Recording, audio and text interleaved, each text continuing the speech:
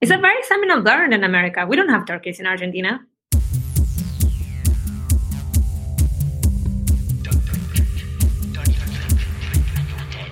It's time for Arrested DevOps, the podcast where we help you achieve understanding, develop good practices, and operate your team and organization for maximum DevOps awesomeness.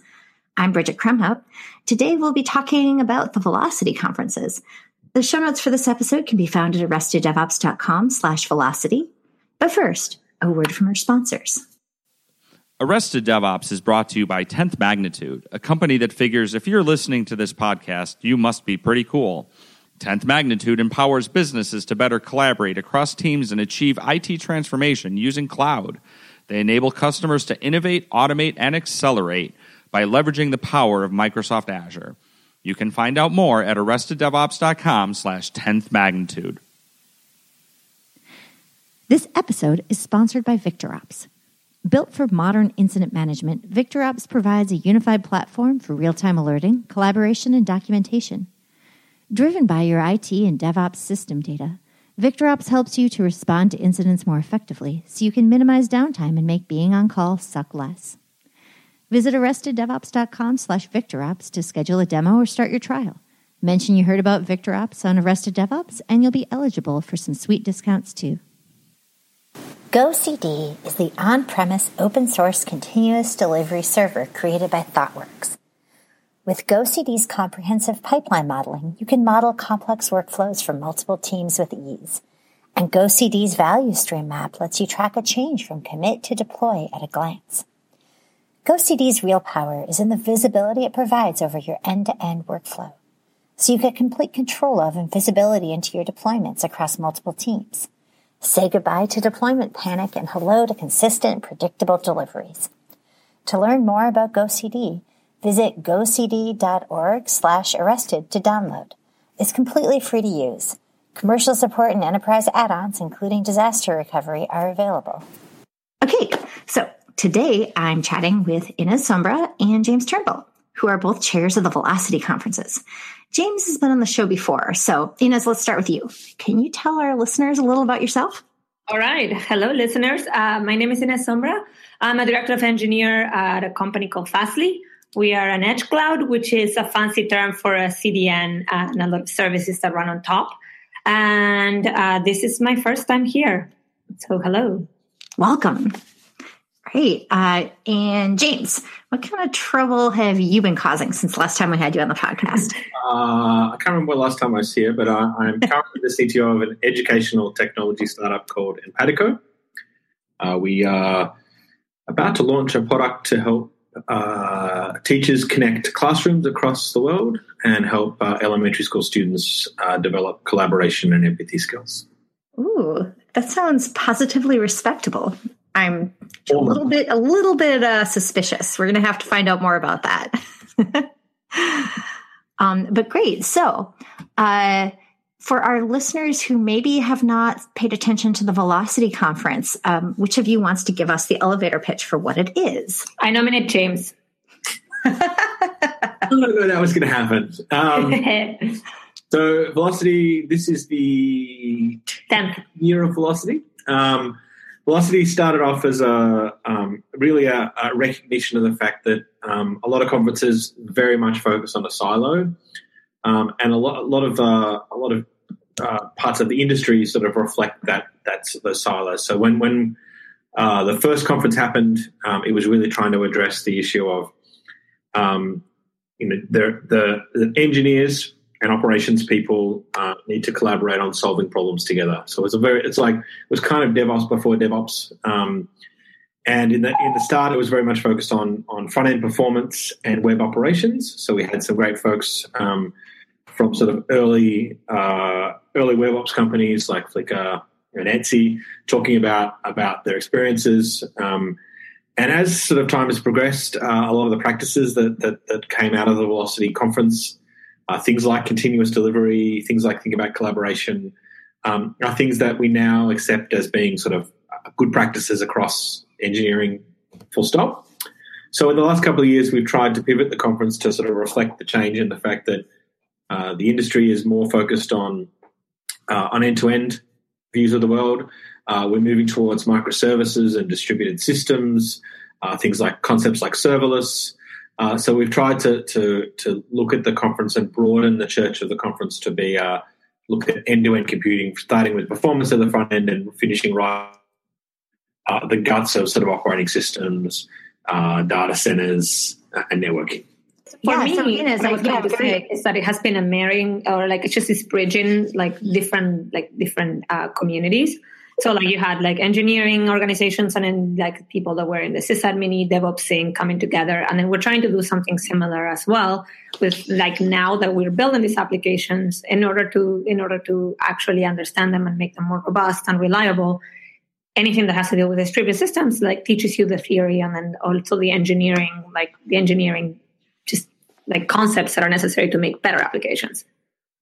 Yeah, no, absolutely. So I was going to say Velocity increased in the last year, increased the number of tracks when the two of you came into the picture.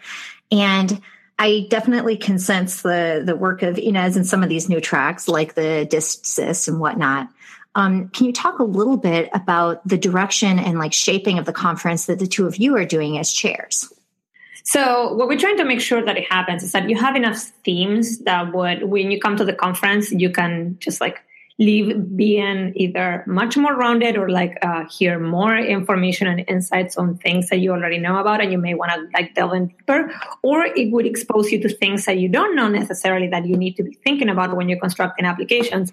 And we put you in a situation where maybe you didn't know a little bit more about like security or just like even I don't know, like for me, it has been exposing you to ideas that maybe you didn't have in your radar and we bring to you.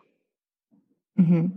And so this is, obviously it's a multi-track conference. Mm-hmm. How, as conference chairs, and this is probably of interest to anybody who's going to larger multi-track conferences and wondering, how do you put the program together? Can you talk a little bit about how you shape and guide the overall direction of the conference?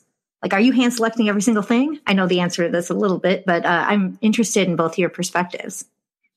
I think the really interesting thing about Velocity is, and what we're trying to do as part of this change, is we're focusing on finding people to host tracks. And for those of you in the audience, Bridget is one of those hosts and has ably hosted the DevOps track for a couple of conferences now. But we find people who are subject matter experts in the field, people who are deeply passionate about the topic, and as a result, know other deeply passionate people. And we get them to try and curate a track, which is a combination of things they think that everybody should know or to listen to people that everybody should hear, and new speakers or interesting speakers pulled from the call for papers. Yeah, and the call for papers is still very interesting because for us, like it could be topics that we never thought that would be interesting to us, and then all of a sudden you read the abstract. And it's just like an idea or a take that we weren't expecting. So we really like those. So we have a combination, or we tend to keep the balance between things that come from the CFP, things that comes for us as a way to augment or supplement the theme of that particular track. So we look at it like together. We look at it as a whole.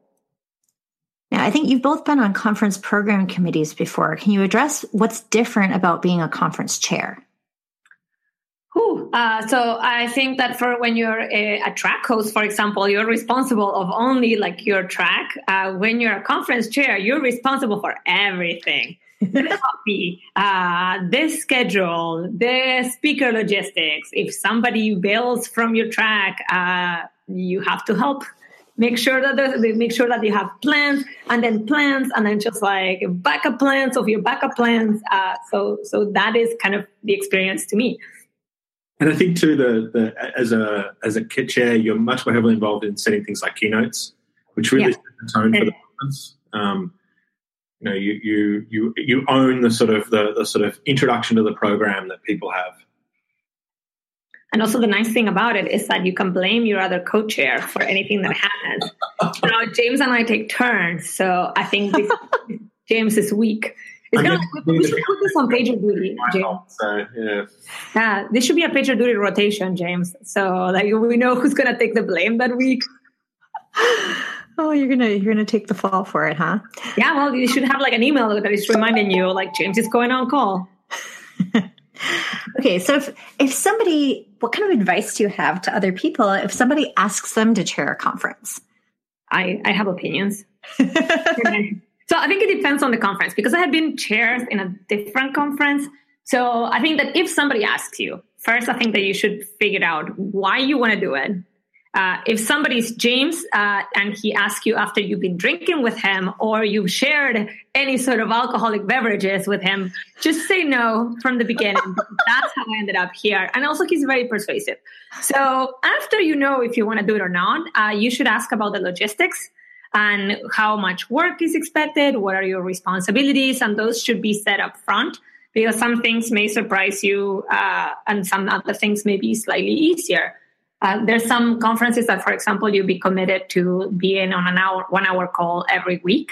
And then there's some others that are a little bit like more every 2 or 3 weeks you have a meeting to sync up. So I think that's kind of like the biggest things that were unknown to me, or at least the things that still surprise me. Every conference gets run a little bit different. So you should ask. And then also like you should, So those were the ones that were the biggest surprises for me. For you, James? For me, I think the thing I always forgot. Well, the thing I now think about conferences is that if I'm asked to the co-chair, I generally want to focus on the program. I really, if I'm running an event, I always pay someone to run the logistics because they're actual professionals. Yeah, they're not likely to melt down the day before, as opposed to me, who is not an actual professional. Yeah, some of us are capable of maintaining 3 streams of things at once. I am not anymore. So just being able to focus on getting the speakers in the right place and have someone else worry about food and the logistics, the coordination, the office, and yada yada yada. And then you may have some cool conference like co-chairs, like I do. He's the part of the reason that I don't know. Like he's like both things. I can't be mad at him because he got me to do this, because I also enjoy his company. So yeah. I do buy rosé, so I do buy on demand. Yeah, and we, of course, also do have wonderful people from O'Reilly who are involved on the O'Reilly side of the house. But since you're the two that they suckered coming in out of the community, that's why I wanted to talk to you about, what motivates a community member to jump in and start helping produce an event. So I want to shift a little bit topic-wise to, we obviously, or perhaps not obviously, if people aren't familiar with it, the Velocity Conference Series runs in multiple cities, multiple times a year. And the most recent one that you just put together was in San Jose this summer. So I would love to hear just a few highlights or memories or things that stood out for you now that the fog of war has passed for I have one more San Jose. About the previous point. Another thing that I forgot to mention, but I actually think is very important for both James and myself, is that by being a program chair or even a conference, or by being involved in any way with that program in a conference, you also get a chance to make sure that different voices are participating. So you also get an opportunity to make sure that as you see this thing, you scan for are people, is every viewpoint represented in here? And that also for me, for example, translates a lot into do we have enough women? Do we have enough people of color as speakers? Because when I was attending conferences, when I was getting started, I honestly never saw somebody that looked like me. So, and then others, but I think that you get to make a difference in that way as well, and give opportunities to speak for people that maybe are not necessarily as well connected, but you know them. So that I think is one of the reasons why I'm still doing it as well. But San Jose now. San Jose was good. And also happened it seems like ages ago. I really enjoyed Camille's track with now that I'm in management, I think Camille's track was very, very solid. The Ignites, I had never really been to any of the Velocity Ignites, and they were super powerful. I really, really love them.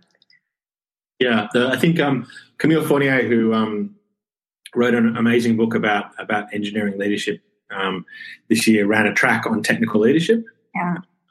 And she's again in technical leadership. Yeah, we'll put a link in the show notes to her book. Cool. And also the Diane Marsh's, the keynotes were great. Diane Marsh's keynote was very, very impactful to me as well. Yeah, I thought that was an excellent keynote. Yeah. So we really enjoyed the keynotes. The keynotes were great. Oh my God, Kelsey Hightower is almost marrying Tony Stark with everything could, it was so good. It's he just needed to the next time he just did he drop the mic? I think he should have dropped the mic after that one. Joe always, my spouse Joe, who does audiovisual technology, says you should never drop the mic because it's bad for the element. Like the element. Yeah, but I think you got to prove the point. You got to make the point.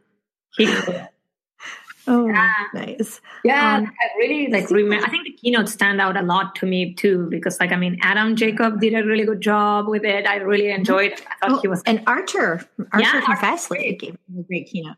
Yeah. I must admit, I was flashing. Archer did some very early keynotes at Velocity that were marked by his very strong opinions about many things that were expressed in many ways, mostly using expletives. But it was really interesting to see that sort of the where Velocity came from, where it evolved from, and where it evolved to, and the sort of things that have happened since then, and the sort of companies that have spun out, and the products and tools that 10 years ago we were sort of like, oh my god, you have to be a magic unicorn to use these, and that is now sort of status quo for a lot of companies. That was really cool. The nice thing about Arthur's talk too is that as somebody that swears myself, he completely normalizes my behavior. So I love it. Yes. Yeah, I'm Australian, and he makes me sound positively banal when it comes to language. Oh my gosh. Okay.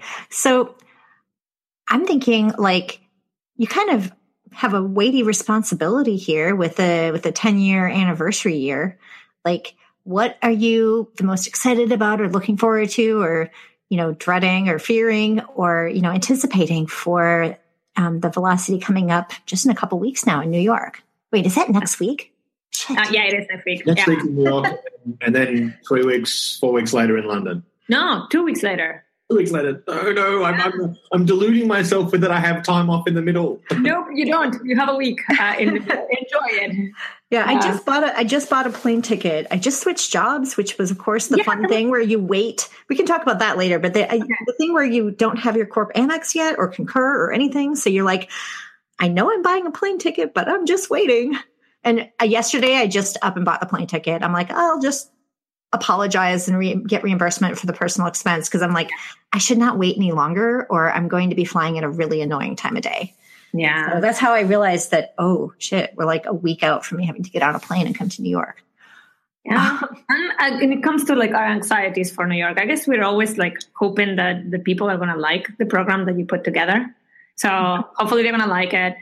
For me, it's almost like I still want to have room for us to be playful and for us to put things that were unexpected.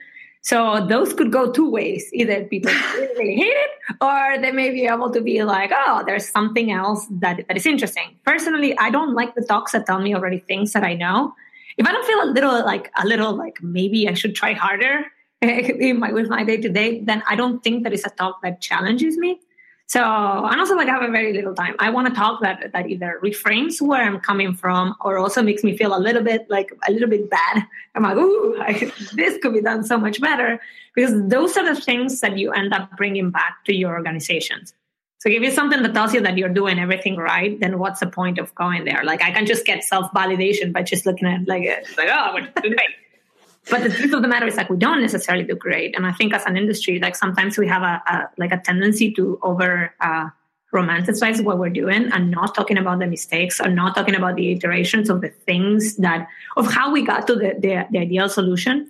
And also the ideal solution is very company specific and it's very domain specific. So hearing about what other people are doing may actually help you do what you're trying to do better. So hopefully people will like it. Those are kind of my anxieties for London and New York. And also, hopefully, the speakers are going to be fine. Nobody's going to get sick. Planes are not going to be problematic. It's not going to rain. No hurricanes, no earthquakes, nothing. Yeah. But I'm looking next week. There's a few things that are. I finally persuaded my friend Kellen, who was the CTO at Etsy and is now at the CTO at Blink Health, to give a talk about technical architecture. He's most famous for probably coining the Choose Boring Technology blog post, inspiring that blog post, which has influenced a lot of people about choosing innovation tokens. And he's really going to be talking about how you do technical architecture in a high performance environment, which I think is a topic that really fascinates me. And amongst the keynotes, it's rather timely, but we're lucky to have Neha Narula from the Digital Currency Initiative talking about digital currency and the blockchain, and given the sort of current sort of both sort of massive expansion of the blockchain as a tool and the sort of recent sort of turbulence amongst the digital currency world, I think it's a really timely talk. Also, I feel very torn because we have very many like good talks in the programs. We have like very many speakers that we've actually went and sourced and asked, and then James goes and asks again, and we just pursue and everything. So it feels a little, I don't know, like at a glance, it's just like I could pretty much mention every talk on the program too, or at least yeah. And the tracks, I think that I would watch at least like several talks that are competing with each other, and hopefully that's my problem this event. Yeah. The last one was I was hosting a track one day. Yeah. I kept having to go, I wonder if I can just leave my track and go and listen to this other talk. No, that would be rude. Now I'm hosting a track at this one, so I get to go to all the talks I wanted to see. Well, see, the trick is when you're hosting a track, if one of the talks you program from your track is one you've seen before, then my trick is I kick it off and I tell them ahead of time I'm going to duck out. And then I tweet from, my speaker's talk. Then I run to another room and like tweet from that talk too. And then maybe a third one. And then I run back in time to like end things.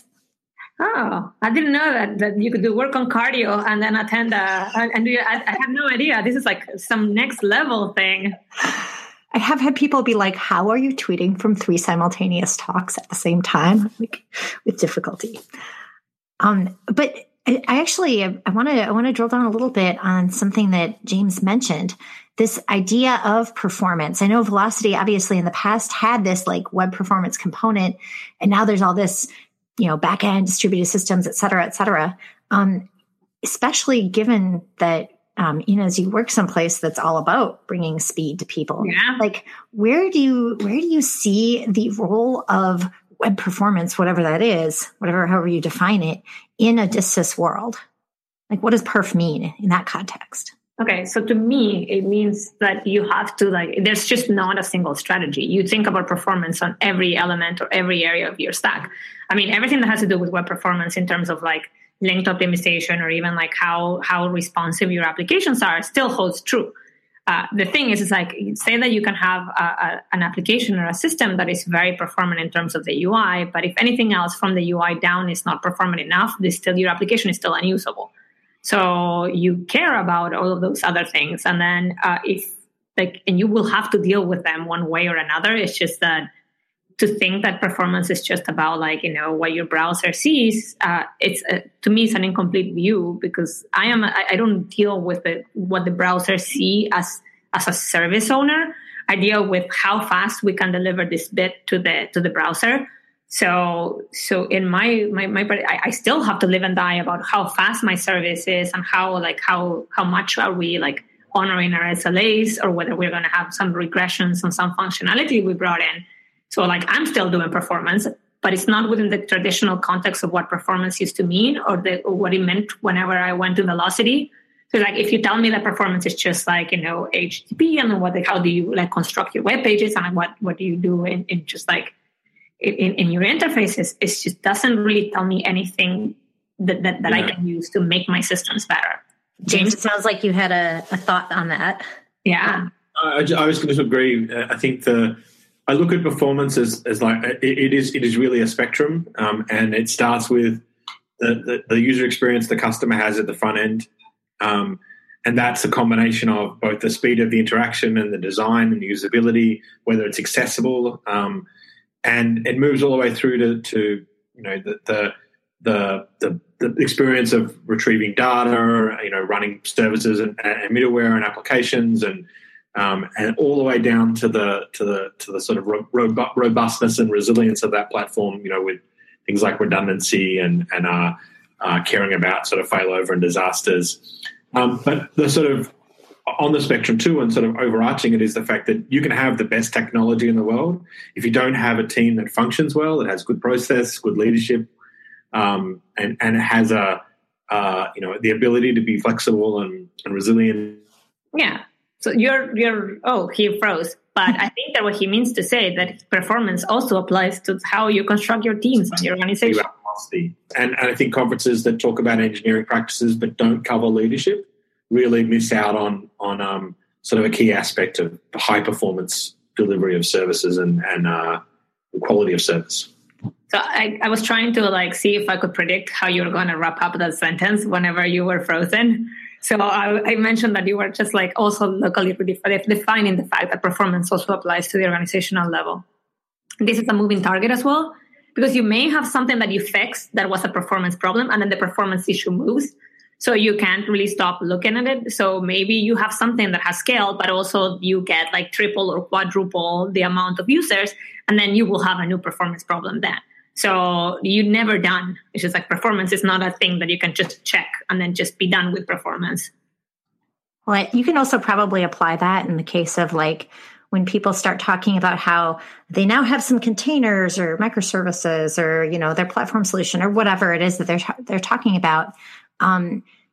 Wherever you've made things simpler, Tim Gross likes to call it conservation of complexity. You just moved the complexity somewhere else. It's you're still going to have complexity. You just decide exactly where you want to expose that complexity. And that's, I think, one of the things that's really cool about the tracks at Velocity now, as James was alluding to, we have everything from the hardware level to, security and microservices and that technical leadership aspect that wetware, meatware that goes into all of the delivering high-speed services. Yeah. And also I think complexity gets a bad rep.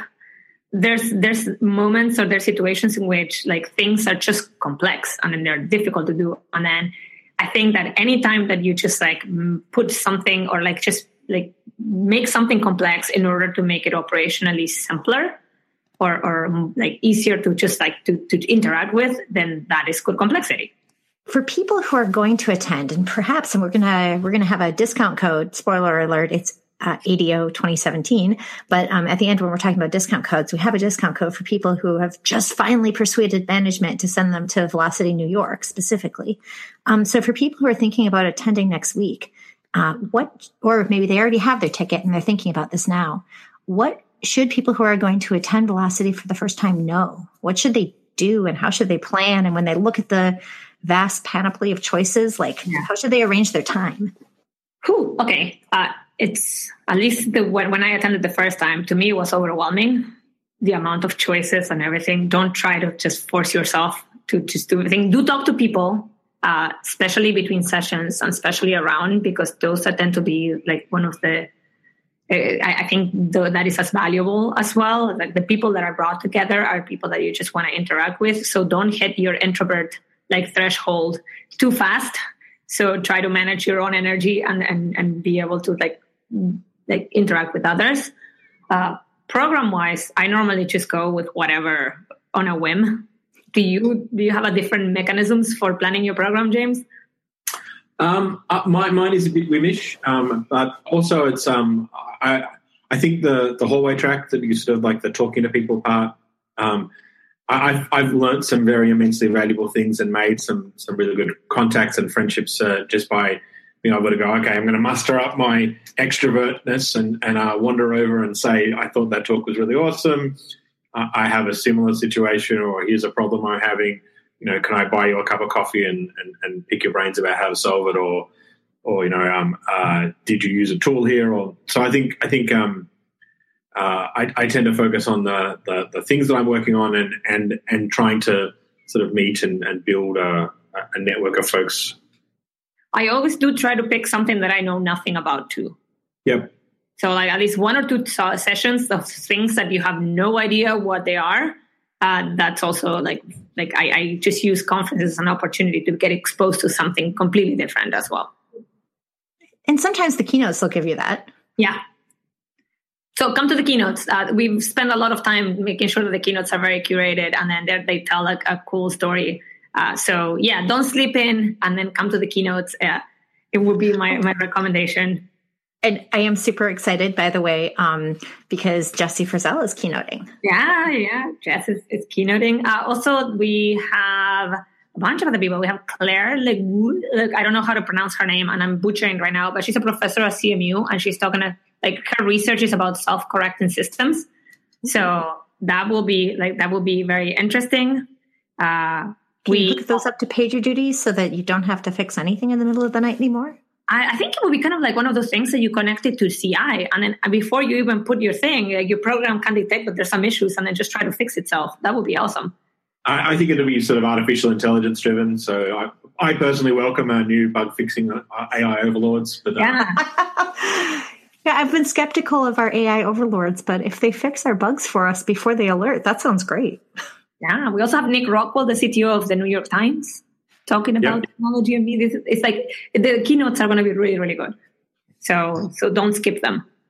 Yeah, I mean, and as you mentioned before, I'm running a DevOps track, and I feel like when curating for San Jose versus New York, for New York, I always want to make sure to have some stuff that's a little bit less exciting web darling and a little bit more East Coast pragmatic. I have in my track, I have John Moore from Comcast. Ooh, John is a great speaker. He's fantastic. And he's I forget what his title is, technical architect or something, but he's been at Comcast for like a decade, helping guide and oversee their transformation. And if you are probably the most hated company in America, often because your tech is terrible, then that's a pretty good journey to talk about. Is how you become less hated and less terrible. We should get John Moore to do a leadership talk too. Yeah, I mean, he has a lot of really cool stuff to talk about. But I like this idea of meeting people where they're at. If your East Coast audience is a lot of people from finance, a lot of people from these large enterprises, you need to have some talks that talk to that. Yeah. I saw one of John's, he did a talk on clocks, I think a few years ago. That was insane. That was really good. Clocks? That was an amazing talk. Yeah, like computer clocks or like grandfather clocks? Or yeah, like clocks, I think how you keep time in your systems. Yeah, there's some interesting. I mean, your track also has Brian Lyles, who is opening your track, and Brian is hilariously funny and a brilliant speaker. So I think that'll be a fun way to kick off the day. I'm really very excited about Brian Lyles and that's another example of Brian is currently at Capital One because again, like having absolutely every talk be from your exciting adorable startups or your web CDNs is like, well, there are some like banks and stuff too. Yeah, and also if you want your banks to run properly, I have a credit card. I was like for my bank not to leak my data. Thanks so much, or run efficiently. That's one of those funny things too. It's like, our streaming video works really well, but paying our utilities is kind of a shit show. What are we doing wrong as a country, as a world? Anyway, so that's pretty exciting. But it's like every talk, every track has people that are really, really great to watch. So yeah, I feel now like I'm just like I'm anxious because we haven't mentioned everybody, but also like this is like a big program. But yes, everybody and the CFP is very competitive. If someone is speaking, it's because we want them to, and they are wonderful. So everyone who is on the program is wonderful by definition. Yeah, also, we want people to submit to the CFP. We're trying to make sure that the form is not as long. We're trying to do our best to make sure that the form gets reduced. But yeah, we're looking for different ideas, different opinions.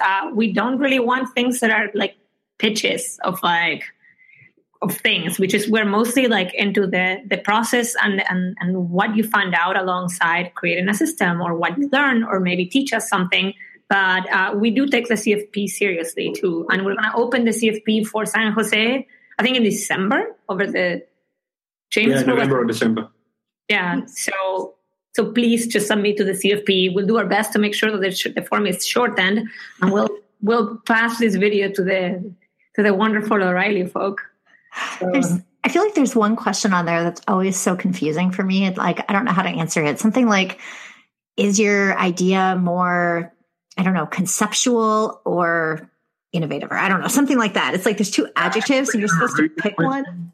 I think your feedback there is let's remove the question. It's just I don't know how to answer the question. I feel like if I can't answer that question, this might be a problem. Yeah, yes. There was one time that I was trying to submit something and James is like, why don't you put this on a PDF? And I was like, this is the most efficient way to get me to stop complaining. But yes, rechanneled my rage. Yeah. Nice. And also I think the really key thing about the CFP is don't pitch us things, don't do marketing talks. Yeah. If you're a vendor and your product is awesome, then you hopefully have customers who know your product is awesome. Get a customer to submit to us, get them to tell their story.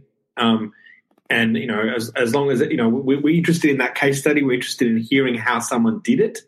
And if that makes if your product shines along with that, then that's far better than a marketing talk, and far better than pitching here's our product 101 or, yeah. Or if you really have a product that you want to do 101 thing, we have tutorials for that.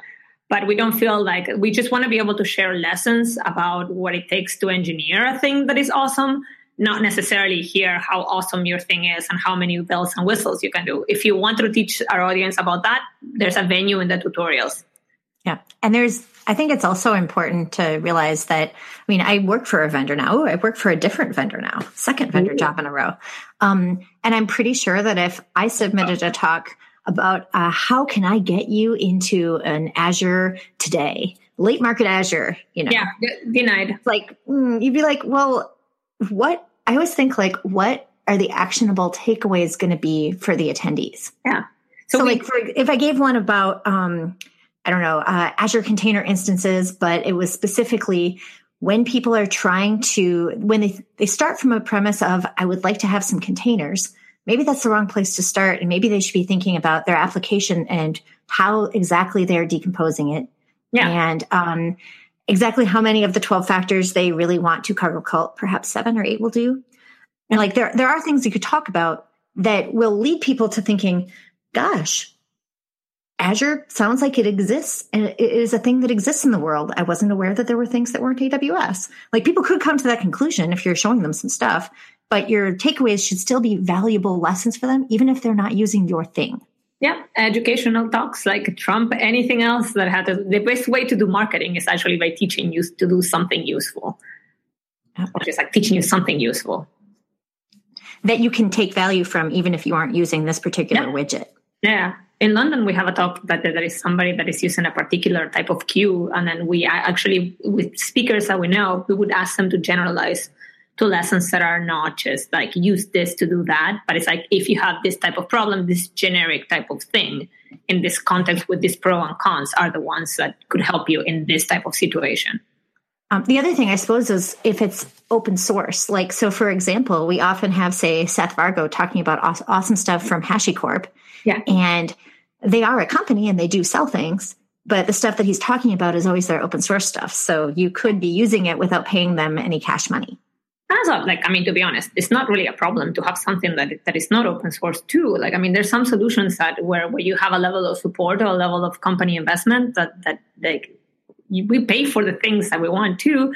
It's just that it should be, we want things that are more accessible in that way. Like, you shouldn't need to spend like hundreds of thousands of dollars for a contract or a license in order for you to be able to learn something.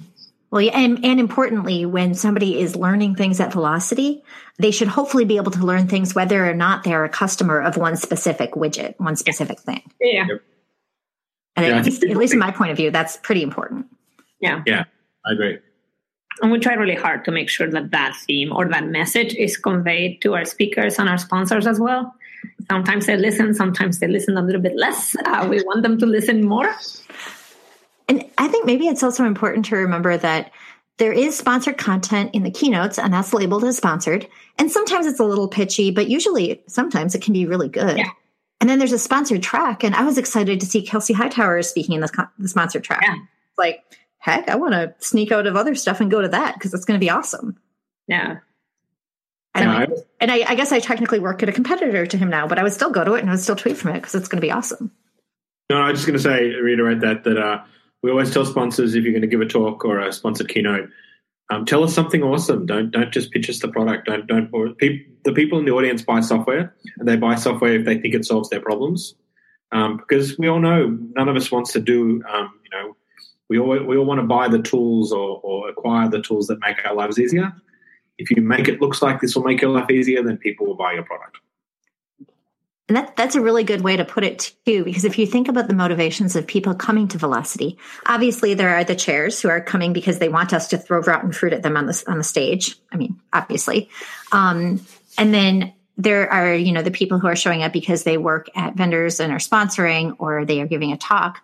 But the vast majority of the attendees pay a non-zero amount of money and take time away from work and perhaps travel away from their households because they're trying to learn things that will be actionable for them. I know that you folks, and I think that most of the people you have working on the program committee, think about it from the point of view of, well, what are the takeaways for the attendees going to be? Because we want them to get value from this. Yeah. And at the particular journey, it's like if you're starting on something, then at least, but you may not necessarily be starting in another theme or in another vertical or track. We want to make sure that there's a little bit for everybody at all of the stages. Okay. So we're running out of time. This always happens. I don't know why, but let's, just kind of say, where can our listeners find you, online and in person? Oh, okay. So online, I'm at Twitter. On the Twitters at Random Mood. You're likely going to see a lot of photos of pugs because I have one and I'm slightly obsessed in that way. I also make fun of James on Twitter and then just commit him to do things online. Yes. She talks about cheese a lot too. I love cheese. And wine. Yeah. Wine. I really like wine. Yeah. All right. How about you, James? I'm on the Twitters at Cartar, Kartar, and karta.net. I largely rant about politics since I recently became an American and at a rather depressing time for certain perspective. No, it's the perfect time. We need you. I became an American a year ago. When was yours? When did you become an American? When did I become an American? Yeah, was it this year? Yeah, 3 weeks ago. Oh, congratulations. Congratulations. Thank you for joining us to help us. Yes. I am very disappointed with the quality of the product that's been handed over to me. I'll make it better than I found it. You fixer-upper. I threw a party when I became an American. It was an all things American party, and I was a costume party. So I had several Lady Liberties, a lot of Uncle Sam's. It was great. And I was the number one bird of America, which was the turkey, because it's incredibly difficult to find an eagle costume. What? Yeah. I'm kind of disturbed that there are turkey costumes, but okay. It's a very seminal bird in America. We don't have turkeys in Argentina. Yeah, they're not hugely popular in Australia either. So, Are you celebrating your Americanness in New York? I think we should. We'll try and do. I will probably come out wrapped in an American flag. I know. I will take care of this. A couple of laps. I will take care of this. Don't worry. I think I have an American flag pin somewhere. I could probably put that on. Yeah, I'm thinking larger. This is going to be the surprise content that Ines is talking about. Oh boy. So in the teleprompter for your host segment just says pause for applause, James, you're gonna find out. Yeah, we'll see. I'm not adverse as many people in leadership currently to use patriotism for my own ends. So if it gets me to somewhere, then sure. It was a momentous thing. The whole ceremony was cool, and then they take away your green card, and you're like, "Oh my God, what would happen?" It was you're just so accustomed to be you just conditioned to defend your green card so much, and then they take it away and they put it in a plastic bag. Yeah, I must admit, I applied for my passport because I need to travel for Velocity in London. Obviously, I applied for my passport on the same day. And you hand over the only piece of evidence you have you're an American citizen, your certificate of naturalization, and they send it to the State Department to prove you're a citizen. So for the 2 weeks until I got my passport back, there was literally no evidence that I was. You have an accent, dude. That sounds like a dangerous race condition waiting to happen. Yes. Yeah, literally and figuratively. That's scary stuff. But in any event, so you can find these safely American people at Velocity New York and London coming up. You can use the discount code ADO2017 for 20% off. If you're going to, for sure, Velocity New York, perhaps I can get them to extend that to London as well. Yep. You have any problems, we can make that happen. And there's also group discount. So if your entire company wants to go, then we'll give you a photo shoot with James. Wait. Really? We'll also give you, if you actually want something of value, then we'll also give you a reasonably substantive team discount. So if you do want to come as a team, we do make it very cost effective. Nice. Okay, so and then we'll watch velocityconf.com and Twitter for the CFPs when those open in November or December. Towards the end of the year, we're going to open the one for San Jose. So we really want cool topics and talks. So please submit. Nice. I'm excited about that. There are a few CFPs open right now on DevOpsDays.org for some DevOps Days conferences. We're at the time of year where there are not a lot of DevOps Days for 2018 listed yet. And we get people whose marketing departments want to set their 2018 budgets reaching out saying, are you not going to have conferences this year? But like, these are all independently organized and people usually make it through the holidays before they start, wrangling hotels. So give it time by January, just allocate some money based on this past year. It'll be Can I very suggest much to like the audience that DevOps Days Minneapolis will definitely be going ahead because I know the organizer is very efficient. So it'll be our 5th year. It will almost certainly be in July again, and I am working with our hotel to lock the dates down. Apparently, this whole Super Bowl thing moved a lot of because we have a Super Bowl, not this coming one, but like the following year in Minneapolis that does football. Apparently, American rules football does some very aggravating things, like have an event in your town that pushes all of the other conference bookings to the surrounding months away from it, which puts pressure all the way. It's like classic back pressure all the way back into the summer. So it's already kind of tricky to get our dates locked down, but I'm working on it. I'll hopefully have our dates locked down in the next, couple of weeks. Have you been to Paisley Park? Sorry? Have you been to Paisley Park? I have not. I'm aware that it exists, but it's way out in the suburbs. And until Prince's, unfortunate passing, it wasn't like it was a tourist attraction. It was just his house. You weren't going to just like drive by his house and slow down and hope you were invited in. Like that was not generally how it worked. Is it open now? Because that would be a cool tagline. Come to DevOps Day. I don't know. I don't think that they've built any kind of museum out, but maybe they will by then. So I think you identified the button that some attendees might be worth pressing.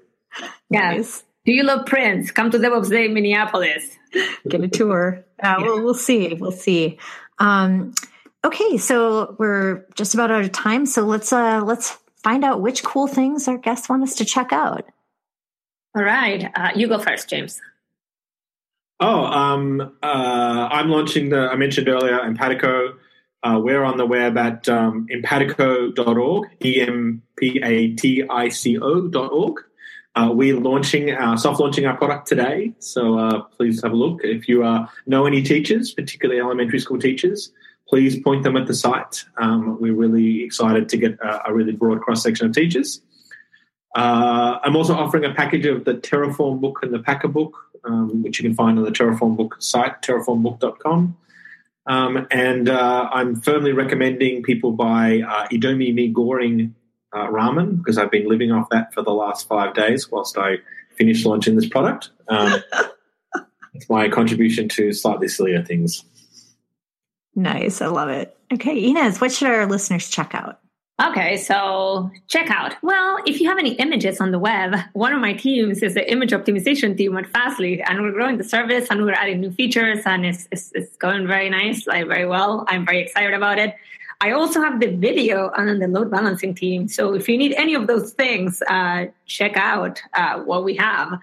The other things, maybe check out like almond lattes. I've gotten recently into my quest of becoming a Californian. Now I love one form of alternative milk, and this is almond milk, and almond lattes are really cool. So a few years ago were avocados. I found out that avocados were legit, and then now it's almond lattes. So I would recommend almond lattes. And check out my finger ball. It's going to be removed towards the end of the year. I have a ball in my finger. So okay. I can't even tell, but what is? Do you have different finger functionality when you make this change? Like, does it behave differently, or? Well, it's kind of like I have one that has a bump, so it's like whenever I do a plus 1.5, and then the other one is just a regular plus 1. So you're going to have to use both thumbs up, or multiple thumbs up in the future to get the same effect. Yeah, it's 2.5 thumbs up. Yes. So yeah, that's mine. Nice. Okay. So yeah, this was super exciting. I have a couple of things to check out. I was tweeting yesterday that I saw an image of someone who was doing a rocket launch and she looked amazing, but I also really wanted the leggings she was wearing. So I Googled until I found them, and they have circuit boards on them, and they're from a company called Bombsheller. So I ordered the circuit board ones right before I fell asleep last night. And then I looked at their site some more this morning, and I saw they also have Settlers of Catan leggings. So like, I'm going to have to purchase a lot of leggings. Like, cool. It's coming towards winter, and in winter conference season, like it's necessary to wear leggings so that you do not, and even in the summer, so you don't freeze in conference centers. You don't need excuses or justifications. I think it's a good purchase. I'm just saying it's important to have a variety of conference leggings. So, for my conference, uniform needs. Yeah. But I'm also going to just drop a link in the show notes to my new team at Microsoft, because I'm on the Cloud Developer Advocates team. You guys have been hiring like crazy, right? Yeah, congratulations. Thank you. Yeah. I've literally worked at Microsoft for 1 week now. So I still don't really know how to log into or use everything. There's a lot of things that are confusing. Like they have this thing Teams, and it's sort of like a cross between Slack and Forums. I mean, there's many things that are sort of confusing that I'm learning, but we have a whole team of people who are really awesome. So, Brian Kettleson and Eric St. Martin, who run GopherCon, are on the team. And Eric's first week was actually last week. So he and I got to do new employee orientation and onboarding and stuff together. And I guess that's like my third recommendation is, if you are hiring people, just hire 2 people at the same time, because having especially if somebody has to go somewhere remotely for their first week of work. Because if you think about it, all the people who work there want to go home to their families at night. They don't want to spend all week hanging out with a new employee who's in town. But if there's 2 of you, then you have like a buddy. So it's kind of the buddy system for hiring new employees, like worked really well. So that was super fun. So yeah, I think, let's see, you can head over to arresteddevops.com/velocity for this episode's show notes. And the site has our newsletter and Patreon and all the Arrested DevOps stuff you could, ever want. And you could visit arresteddevops.com/iTunes and leave us a review in the iTunes store if you're into that sort of thing. Apparently that helps people find the podcast through some mechanism that I don't understand, because I don't understand iTunes. But yeah, so thank you so much, Inez and James, for joining today to talk about Velocity. Bye. Thanks for having us. Thank you. Thank you for having us. It's awesome. Nice. I'm Bridget at Bridget Krumha. This is Arrested DevOps. And remember, there's always DevOps in the banana stand.